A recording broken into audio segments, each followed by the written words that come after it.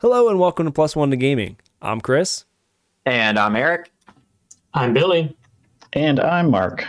And we are picking up session 5 of our Star Wars 5e version of A Deep and Creeping Darkness.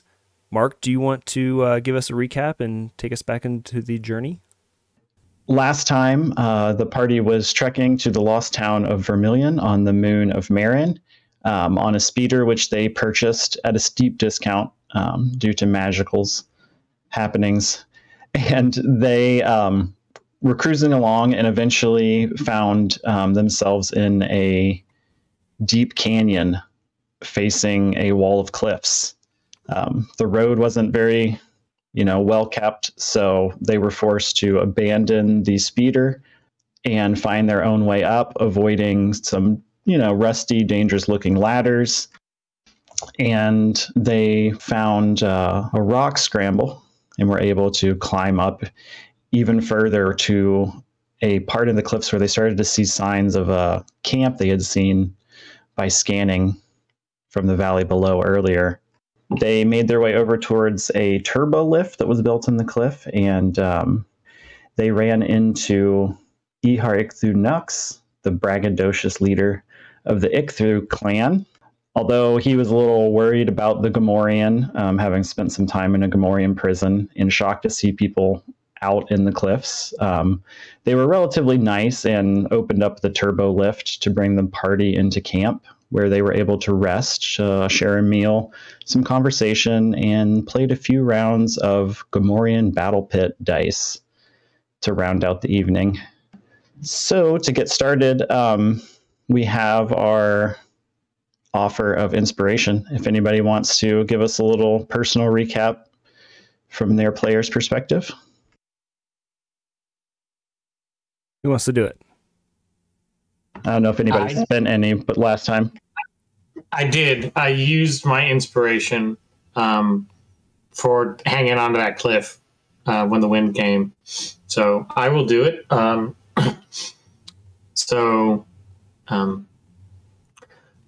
Goop is relaxed. He really enjoyed his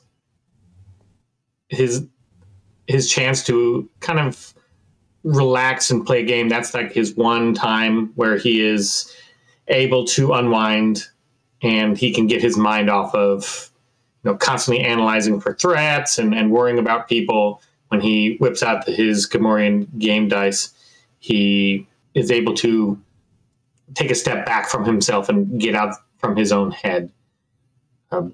He doesn't really trust a lot of people. He obviously doesn't trust this person that they're with, especially since he was a known criminal. But Gupt is very familiar with dealing with known criminals, and he's used to ones that lie and try to exaggerate the truth. And obviously, he knows this one is because anybody who had backstabbed a member of the Hutt clan would be dead.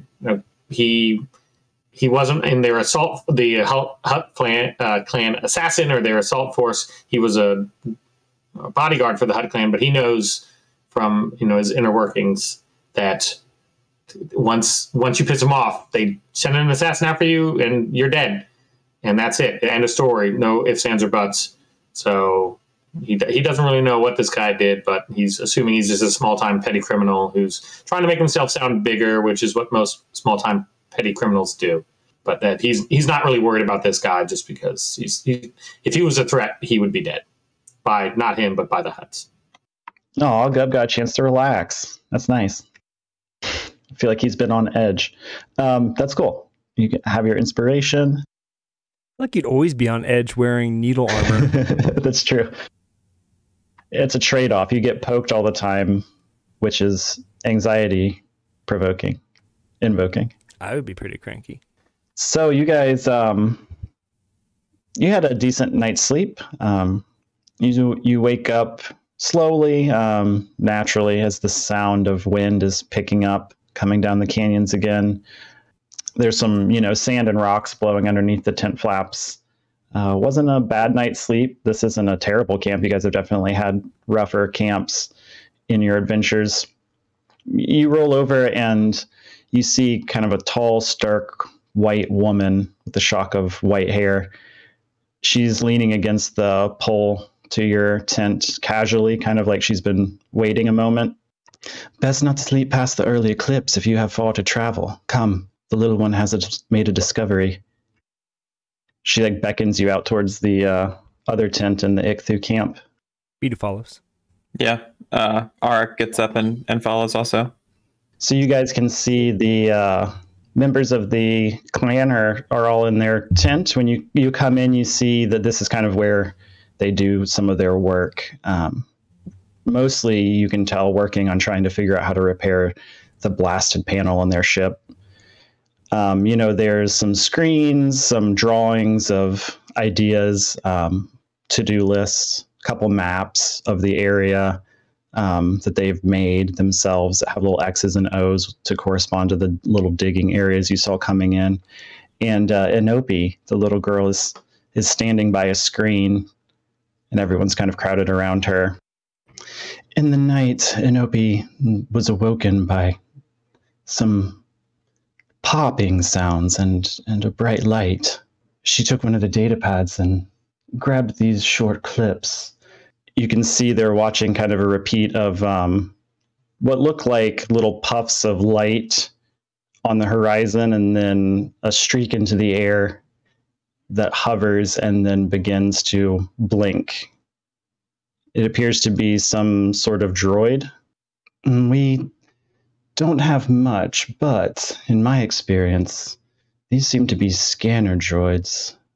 We were curious if perhaps Sir Bidu, your droid would be able to ascend high enough to get a bead on what this might be.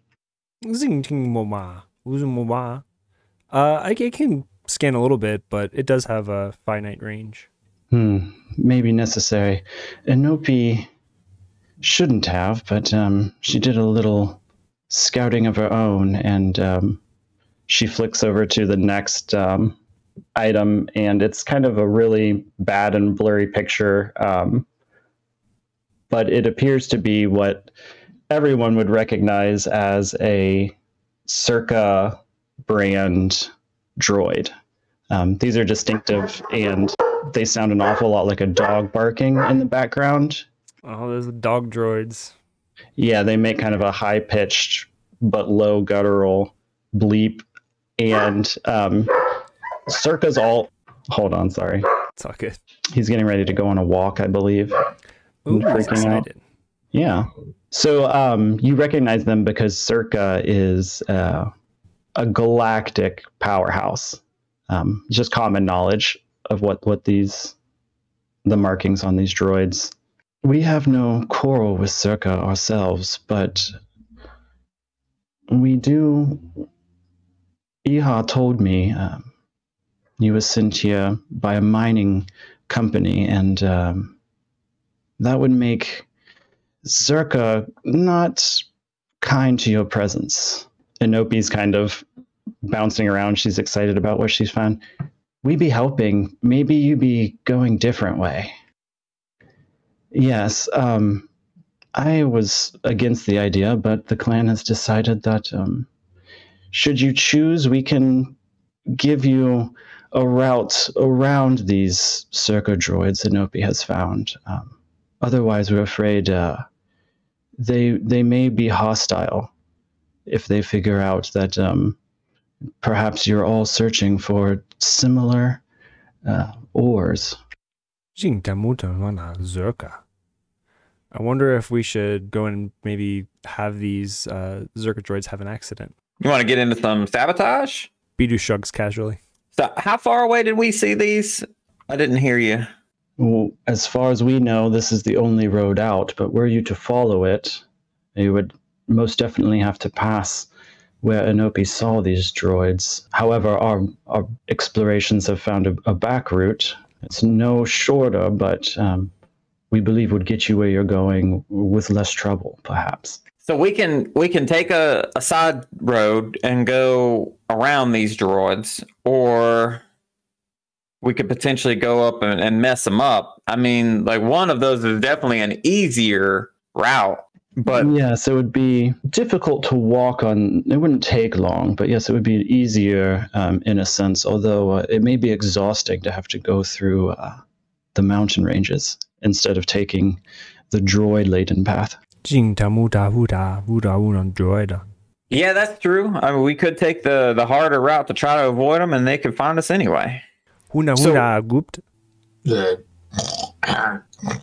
he doesn't like inviting conflict, so if there's a way to avoid any conflict, that's what he's worried about. Is they have a tendency to go outside of his axe range, so he doesn't really like fighting them because he has to get creative. Yeah, it's this has the potential to be a real easy job, and going and finding some adversaries might not be the smartest route. I think we should take the side route, and if they find us, they do. But chances are, I mean, if we go the other way, 100%, we're going to run into them. Then it's decided. Let's go. All right, y'all. So then, y'all said you would show us this other path. What's it take for us to get there? Yes, let me dig through my books here. I have our scouting report from when we first crash landed here. Ah, yes. She lays out some really thoroughly written notes that she took when they first crash landed here, which include a description of a side path through the kind of rockier parts that avoids the river, which is where she believes the droids were located. And you can get there. It will be an exhausting travel, though, so you'll take 1 level of exhaustion after arriving. Oh, dang. This is a mechanic we don't often see. Yep. You might have to explain that to me and my compatriots here. Yes, I'm going to continue flipping through my notes here. Gupt is very familiar with exhaustion as a barbarian, and especially one that uses, I'm trying to think exactly which skill that lets me go even more hardcore. Super rage? Path of the Berserker. Ultra rage? It's path. So not normal rage, you don't go into exhaustion. But on Path of the Berserker, I can go into a frenzy when I rage. If you do so for the duration of your rage, you make a single melee weapon attack as a bonus action. But when the rage ends, you suffer 1 level of exhaustion. So being a Berserker, he is very familiar with exhaustion and the things that it does. It slows you down. It makes you not as sharp on. I guess I'm trying to keep it from being super specific, but he's explaining it to them on just it lowers your wits and your nerves. You're just a little sluggish in everything you do until you rest. Yep, that's a fair description. Very well done in character still. For the mechanics of it, just so you know, since we don't use it very often, 1 level of exhaustion gives you disadvantage on ability checks. Well, I don't ever use those. Attacking is an ability check. Initiative is an ability check. Everything is an ability check. Basically all. It's just So, Ifrinki, what's her name? Ifrink. She shows you the notes and gives you the way to take that path, and you take off. Well, wait, I feel like we got some new information now. Oh, sorry. Get out of my camp immediately. Yeah. We're ready to leave for sure, but now that we all know the potential risk of side quest B or whatever they're calling this other route, y'all think it's worth it? Like, being exhausted sounds not great. It apparently affects a bunch of stuff I do. I don't really particularly care for physical activity. We're going to have to get physical with them droids, probably. Oh, I just shoot at them from behind a rock with my blaster. What you thinking, Gup?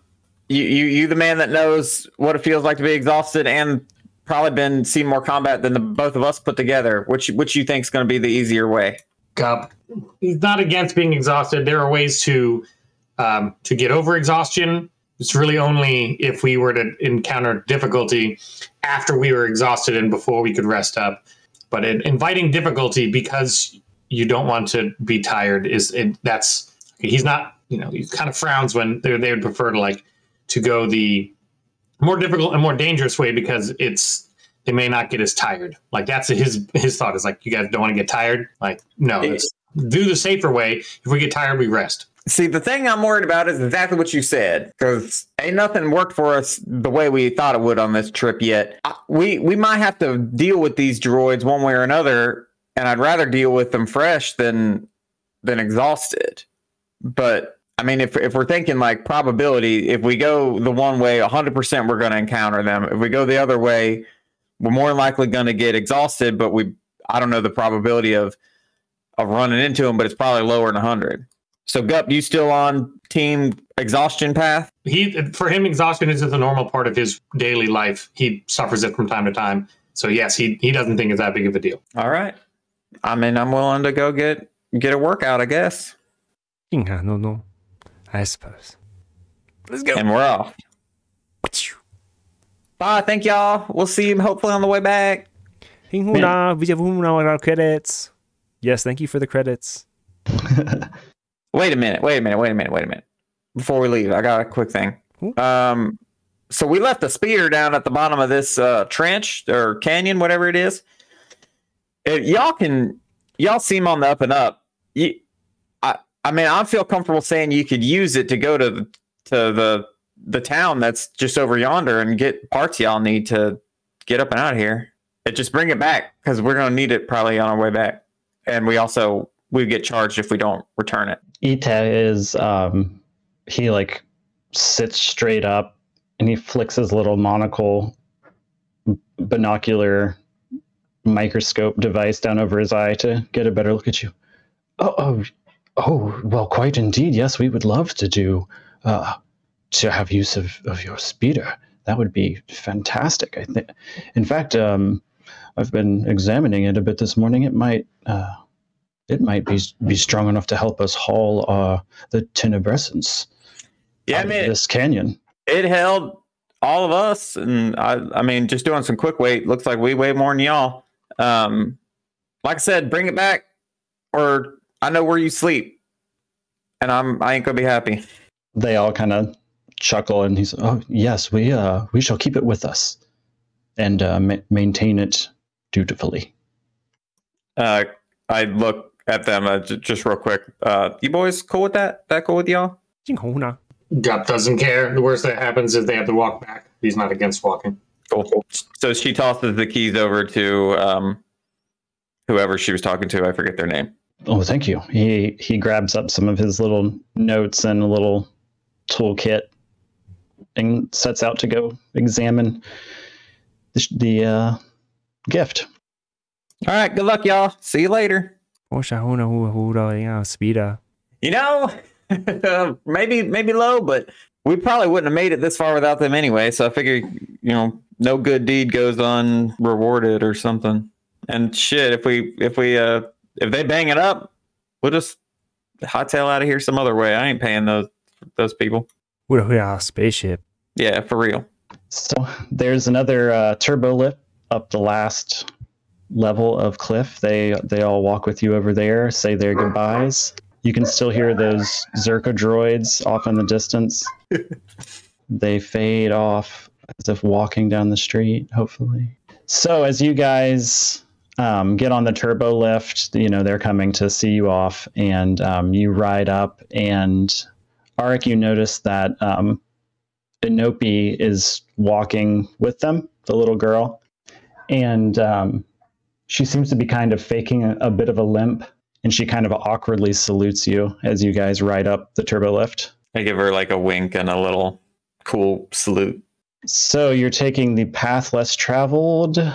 Got some Robert Frost shit going on here. It is an arduous journey. Definitely, lots of ups and downs, switchbacks, rock scrambles, things like that. Bidu complains the whole way. Bidu's constantly complaining the whole way. And you're able to make it through. It is exhausting. You all suffer one level of exhaustion. And from at one point, maybe about halfway through the journey, you see that down below, you can see the road off in the distance show back up, little bricks here and there. You can see the river they mentioned.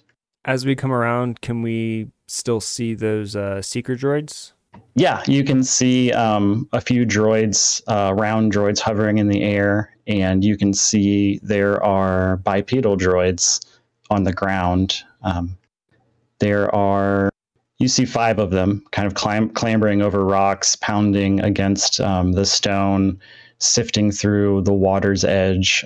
They appear to be doing what mining droids do, searching and scanning the area for anything useful. So there's 5 bipedal mining droids, and how many floaty seeker droids?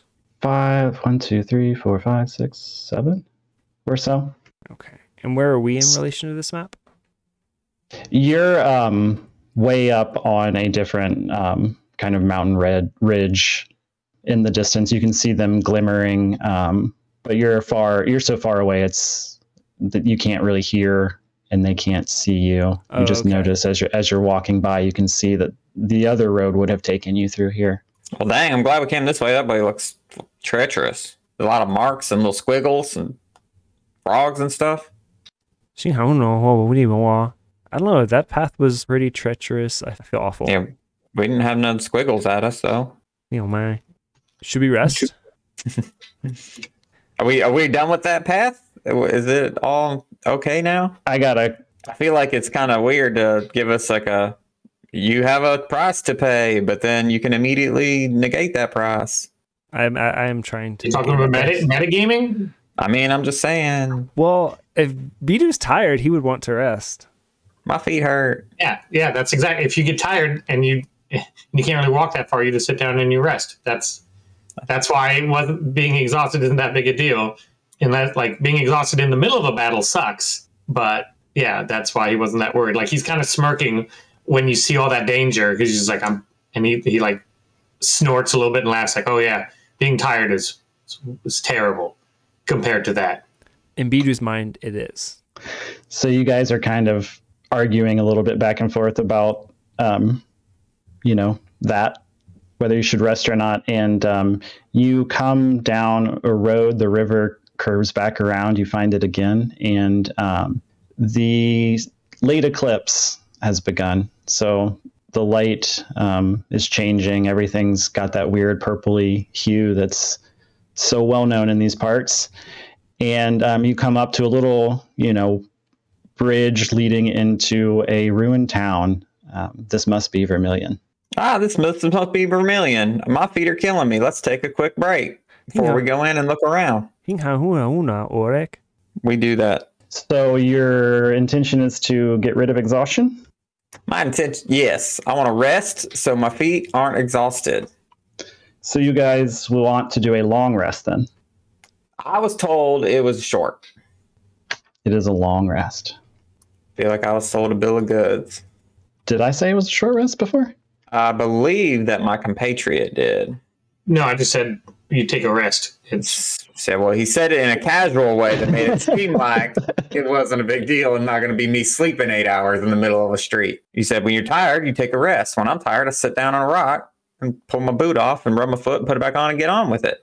I mean, how long have we... Finishing a long rest reduces the creature's exhaustion level by 1. Long rests are what, 8 hours? So... At least 8 hours. You think about that. I'm gonna read you the intro to Vermilion while you ponder. So you come across, you can see the ruined town in the distance. It is eerily quiet.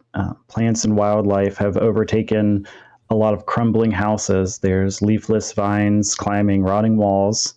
Other little small creatures, lizards and birds and things, are nesting in exposed rafters that you can see from the edge of town. There's a large gnarled tree in the middle of town. The sky is overcast, which adds an air of oppression to the scene and seems to envelop the village as that eclipse falls. Yeah, that makes sense. We traveled for a long time, 6 p.m. ish, getting up on dinner time and then hunkering down. I don't want to head up to the mine if it's going to get dark. So I think that's a good idea. Let's poke around and find a good place to make camp. I walk in across the bridge. Edu wraps his scarf around him and walks in as well.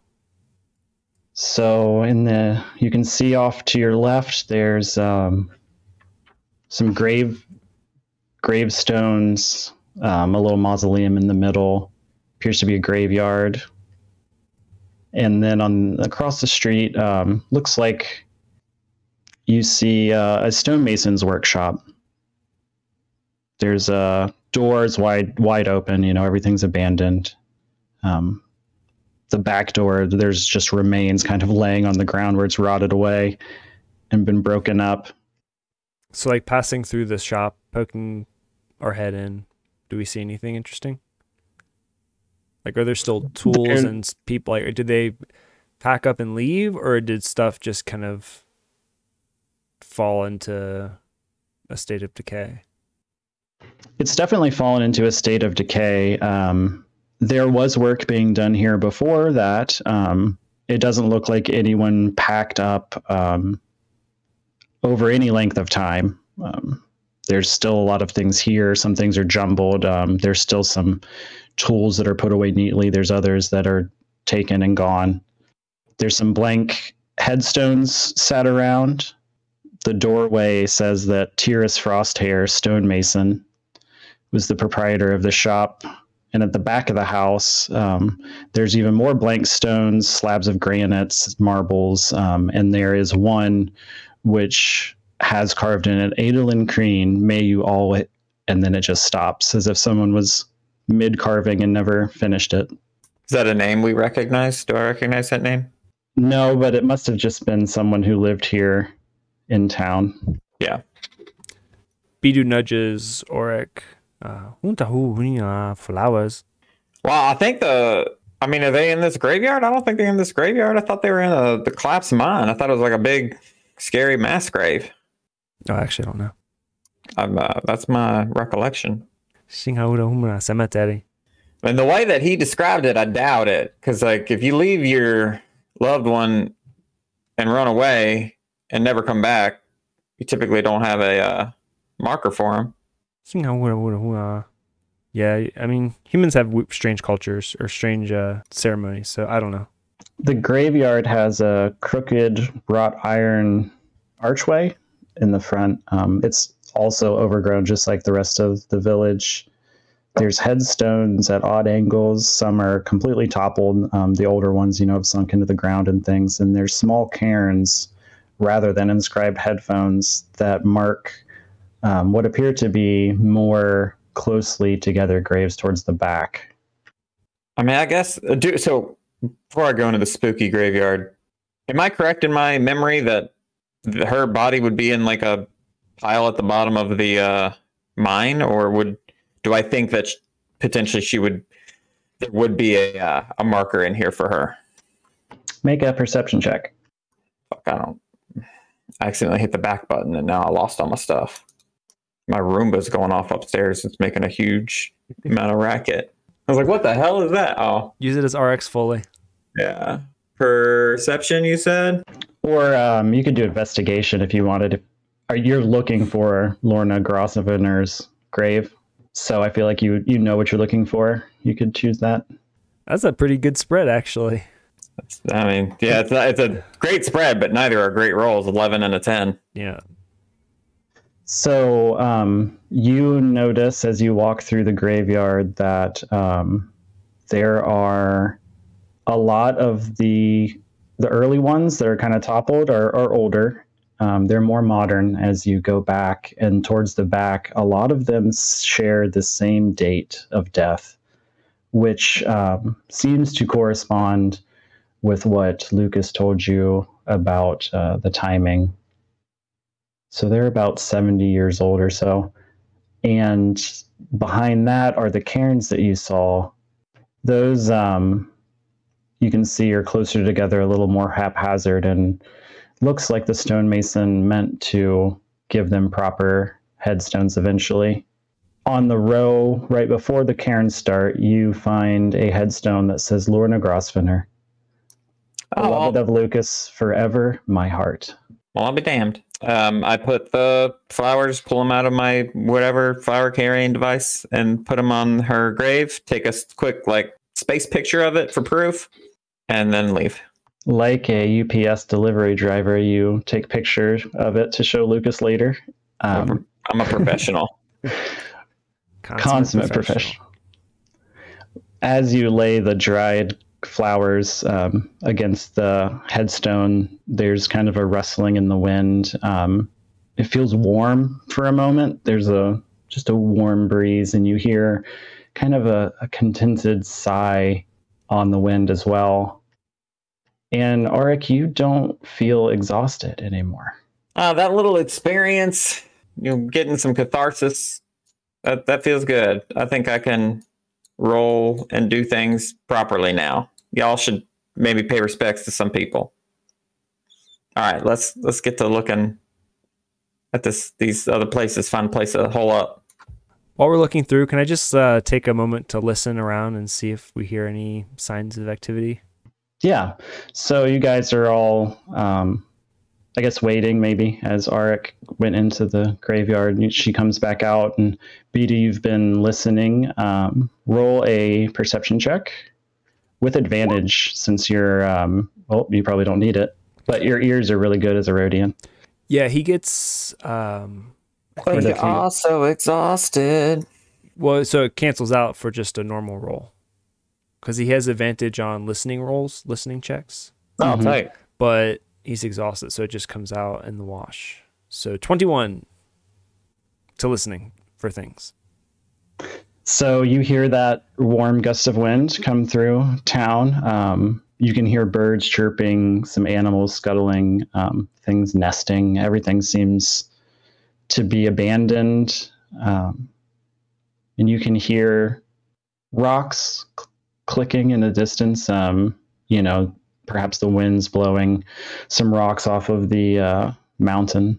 Okay. And you also hear, the creaking signs of some shops and doors and windows in town that are swinging on their hinges. So where we're standing here is the stonemasons. What's over here then? Behind a giant mangled tree in the center of town is another building. It is a grand 2-story brick house. It's fallen prey to time and the elements, just like the rest of the village. But it remains in better shape than the smaller houses overall. It has heavy wooden double doors. They're flanked by darkened windows. It has chimneys anchoring the buildings at each corner. The masonry is crumbling here and there. In front of the house is the wide, leafless, gnarled tree. Its branches are reaching out towards clouds like twisted fingers. It has a rough bark.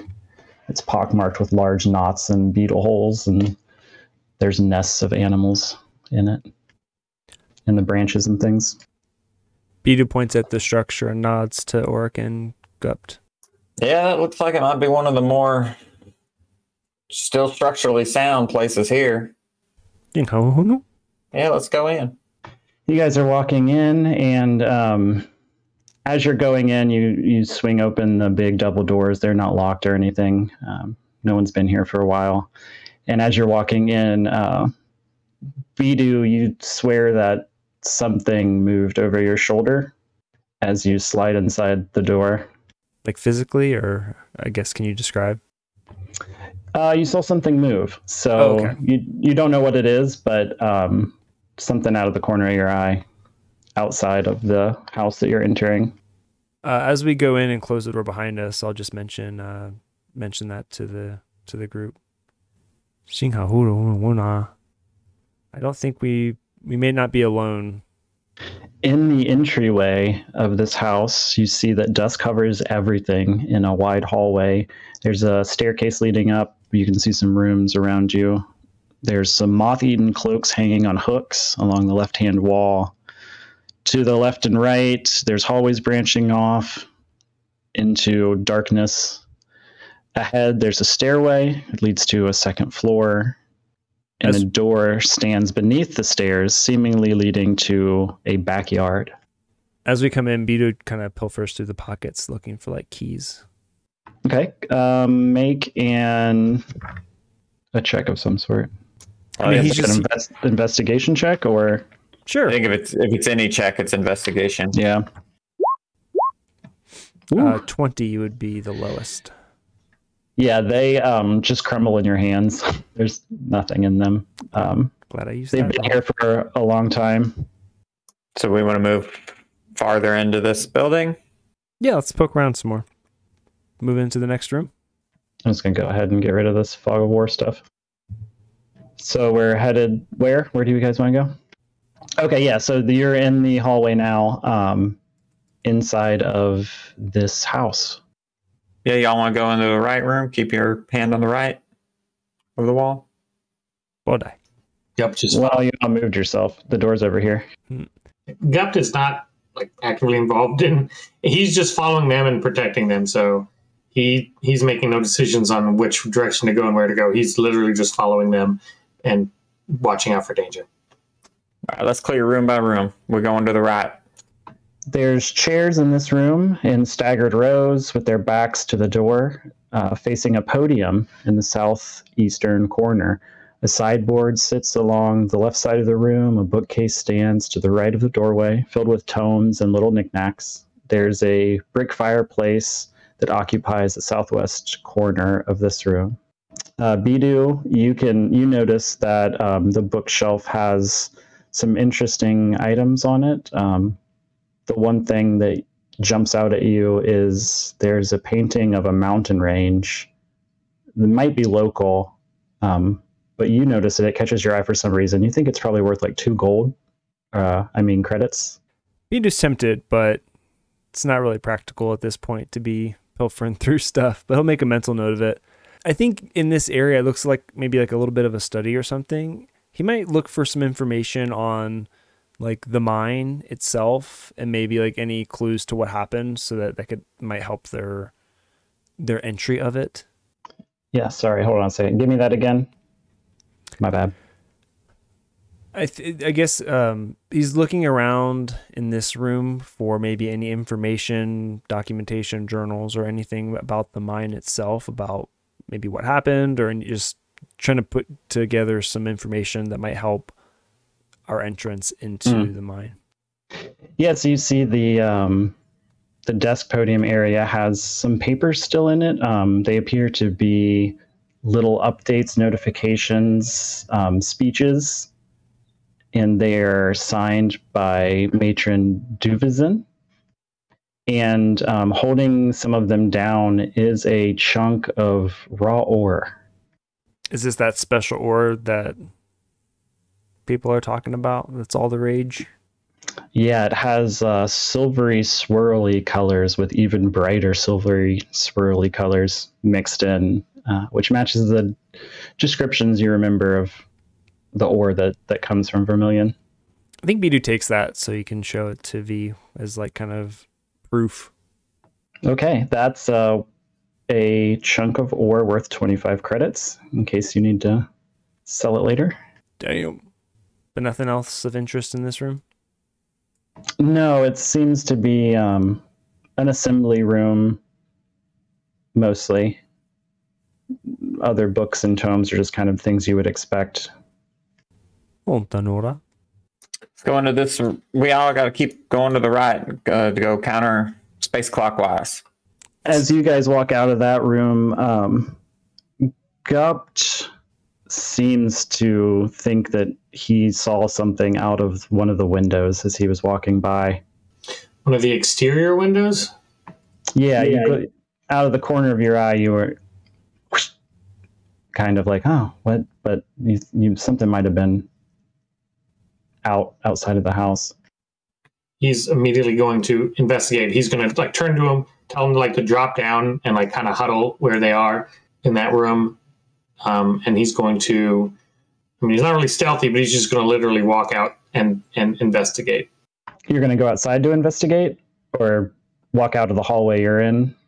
Like, so he's to the door that he saw something. He's going to like look out that or the window, he's going to look at that window, and if he doesn't see anything, he's going to go and like look outside however he is. Like he's not just sitting inside. If they're looking to ambush him or surround him, he's not just going to sit inside.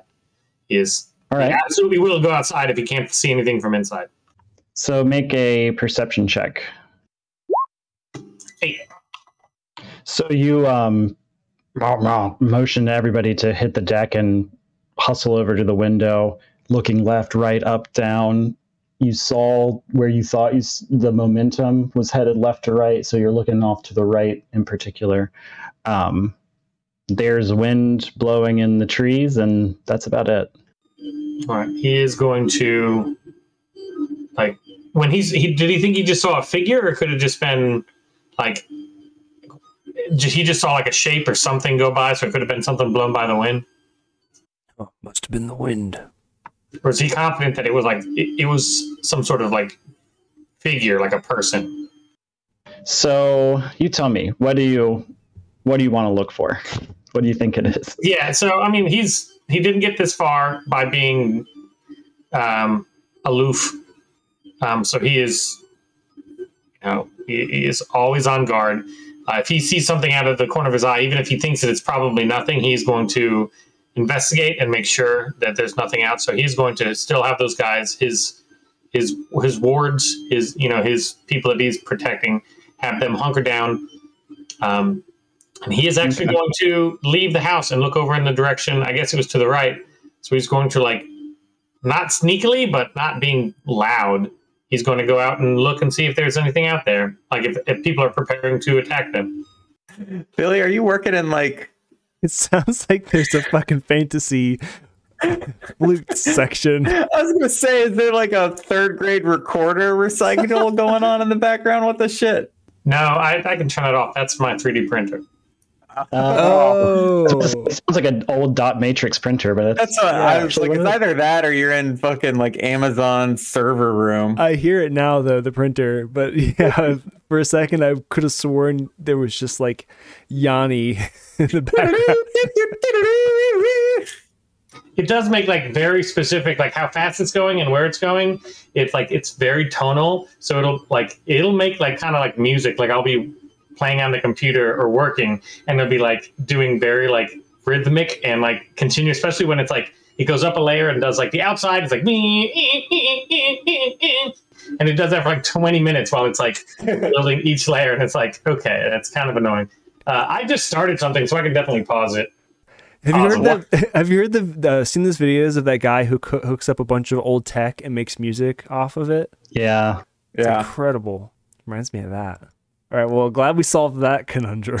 I'm glad it was something and not just your microphone. Like, that's just the sound it makes as it's recording. Yeah. That would be horrible. So, Gup, you tell them to hunker down and wait. Don't see anything out the window, so you head outside, looking off in the direction of which you thought you saw something.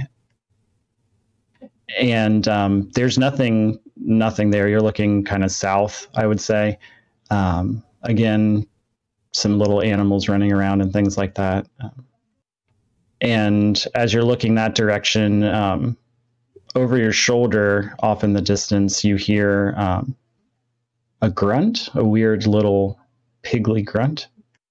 Our other players back in the house, when Gup leaves, what are you guys doing? I mean, he alerted us, so it's not, I don't think I'm going to like just act like nothing happened. So he went out the front door. I'm assuming there are like windows on every wall. Yeah. So Arc's going to go into the room that we didn't go into. That would be in like the top right quadrant. And I'll look out a window to see if she, like, as stealthily as she can, like peek out a window to see if she sees anything. So roll a in perception check. Damn, her perception, she's good at it. She's not doing well. I got a 9.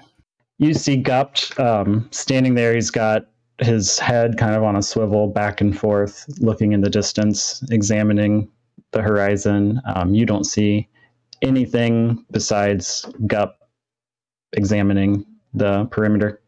Is there another window on the west side of this interior building? Yep. Yeah, there's a window in these rooms. Well, either of these rooms here would each have a window on the wall. Cool. Beadu's going to activate his stealth scarf before peeking out the window and doing what Orc did, taking a gander and looking for anything of suspicion. Remind me what your stealth scarf does? You have advantage on stealth rolls or something, I imagine? Oh, let me pull up the item. It's a cloak of elven kind. While you wear this cloak with its hood up, wisdom perception checks made to... What's the rest of it?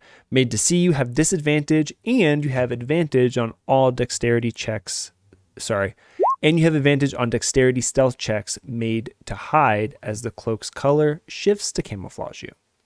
Okay, so yeah, you pull your hood up, and as you do, it clicks on its mechanism and kind of pixelates a little bit, and starts to shift into the colors of the bookcases and old kind of peeling wallpaper to camouflage you a bit as you peek out the window.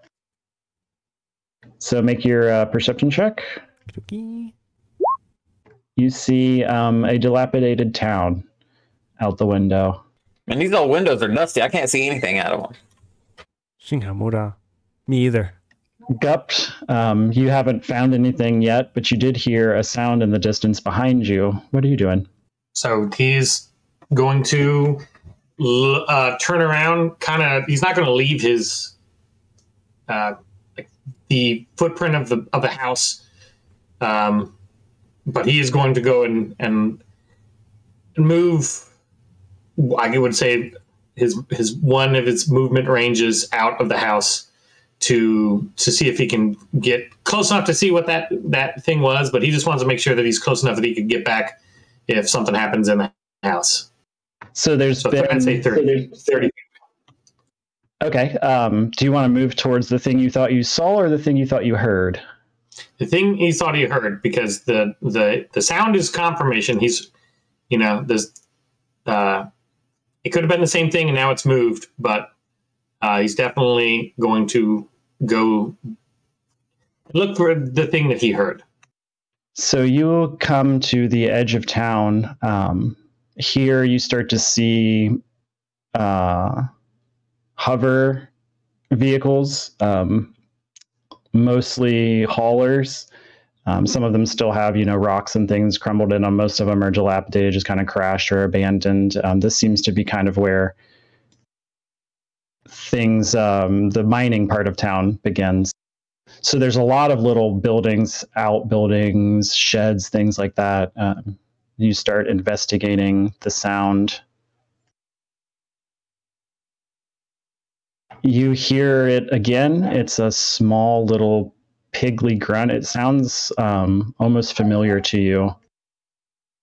You think it sounds like a young Gamorrean.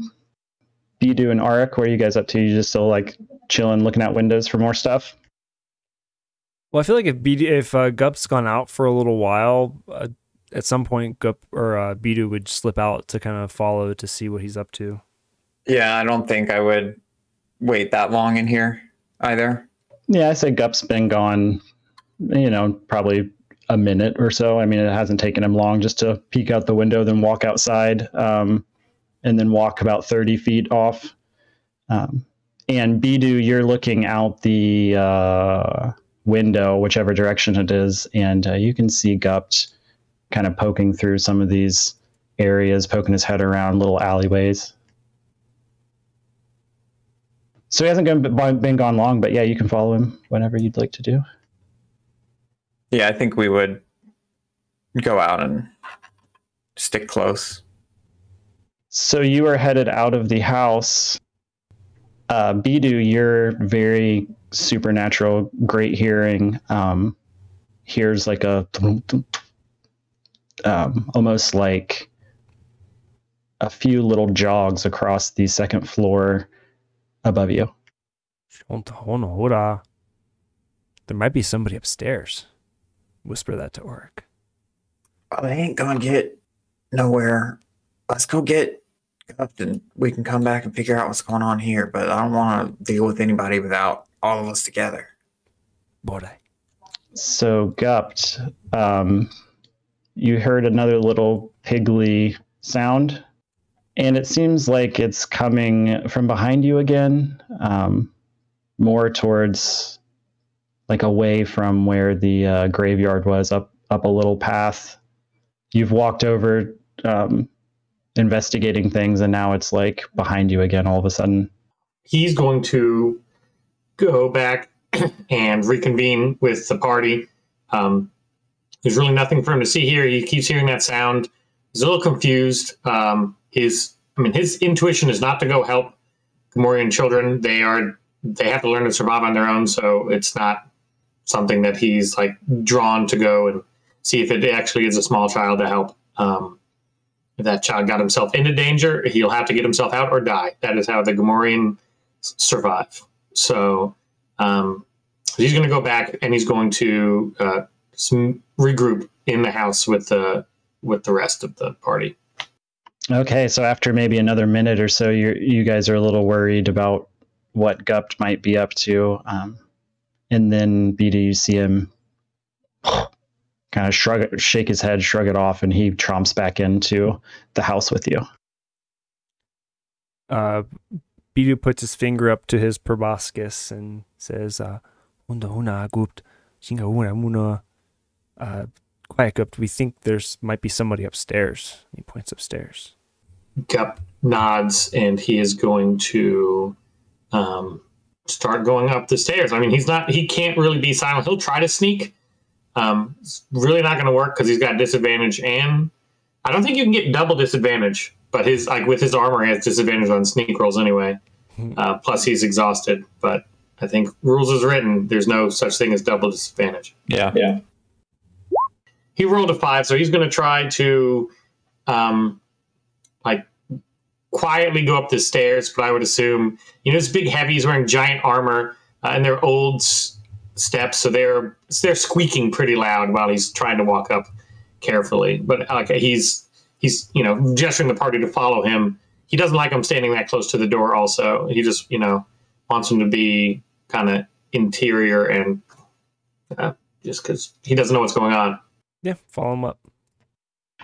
You come to an open landing waiting at the top of the stairs. There's 4 closed doors before you and a large entryway that gapes open from across the hall to your south. All right, so now that we've heard something up here, Gup's kind of taking the lead in, he's not investigating the rooms anymore like they were doing before, but they're trying to find clues. He's actually just trying to find people. So he's going to go to that closest door and he's going to breach and clear, try to quietly look in the room if he can. Is that door open and is there anything in there? So the door swings open freely. There's dim light in this room coming in from the windows. And there's nothing much in here. There's a bed. It's partially covered in debris from one of the collapsing chimneys that in this corner of the building. And he makes a clear signal to the rest of the party, and he's going to step down and check out the next room. There's a large double bed you see when you open the door to this room. It sits beneath some windows along a far wall. There's a fireplace that occupies one corner. It's pretty nice compared to the ones that were downstairs. And there's also a window that's looking out on the front lawn as well. All right, he's going to continue around. And so through the gap that you described earlier, he's going to kind of first peek around without exposing his whole body. And then if he doesn't see anything, he's going to just step into the room so he can get a better view of that entire room. So you walk into this room, has kind of a big archway that leads straight in, and it's filled with shelves, which are filled with books that line the walls of the library. There's 4 wingback chairs around a low table that's in the center of the room. There's a wide bank of windows on the south wall that gives you kind of a nice panoramic view of all of the dilapidation of the houses in town outside, and a very good view of that twisted branching tree that's planted in the center of town. All right, he's going to continue clearing the rooms one by one. So then he's going to walk over to the southeastern room, and he's going to do the same thing: push open the door and look inside. This room is cold and empty. The window's broken open and air's blowing through, making kind of a whistling noise. There's nothing in here except for a bed and, again, another fireplace in the corner. This fireplace is really basic, just brickwork. Right, and then the last room up here, he's going to do the same thing. When you walk out of the guest bedroom, the wind picks up real quick, and you think you hear your name on the wind. When you come into the other room, you see that it's another bedroom. There's a tall chest of drawers. They're made of dark wood. Across from the door, farther in, there's a small desk, some more windows, and there's a large bed in here as well. The sheets and blankets are all rumpled, and there's moth-eaten pillowcases and things strewn about the room. All right, the group's going to regroup back with the party. He's going to nod to them and tell them that it's clear. He still doesn't exactly know what's going on, but he's comfortable with them continuing on with their investigation and their search.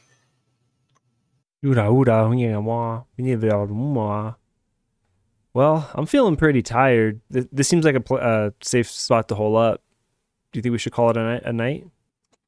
Yeah, I think that's a good idea. We can set the droids up on watch first and get some rest. Cool. So you guys want to kind of make a little camp inside of this nice house? Yes. Yeah. All right. Tell me a little bit about that. Well, I mean, each of these rooms has a bed, correct? Yep. There's 4 bedrooms up here. Plenty of furniture and stuff if you needed to make any ramshackle push together for bed for RX. Nah, he just plugs into stuff, and I doubt there's power in this place, so he's not gonna be able to power up. He's got a solar charger too. He'll be good. Well, actually, the Ichthu clan let you plug into one of their power inverters, I believe. Yeah. So he should be pretty well fed. So yeah, I'll just want to take a room and set the droids up by the stairs or by the front door. There are really not that many other ways for someone to get in here, so I don't feel like we're gonna get snuck up on. Yep, that sounds good to me. Okay, so you'll put, I guess, RX. You'll post him up by the front door as a night watch. Yep. It's pretty clever because then nobody has to miss sleep that way. Definitely don't want to be exhausted anymore. So yeah, you guys can go. You pick your rooms or whatever and set off to make your own little camps as you did before with the Ichthus clan. All picking your rooms upstairs. Everybody has their own door, so that's pretty nice. And as you guys crawl into bed and start to drift off into galactic slumber, you feel your body kind of drift into sleep. And as you do, there's some kind of strange, sickening feeling in your stomach. And when you brush it off, it's been a long day, you're exhausted, need to get some food in the morning, you think. And then in the middle of the night, you are beset by terrible, awful nightmares. And that's where we will pick up next time. That's it for our 5th session of A Deep and Creeping Darkness. What nightmares beset our hapless spacers? Is this the deep and creeping darkness they've been hearing about? Tune in next week to find out. Hop into your Duskoga issued starship and punch in +1 to gaming.com into your nav system for more live play episodes, character creation tips, and DM resources. Thanks so much for listening, and we'll catch you next time.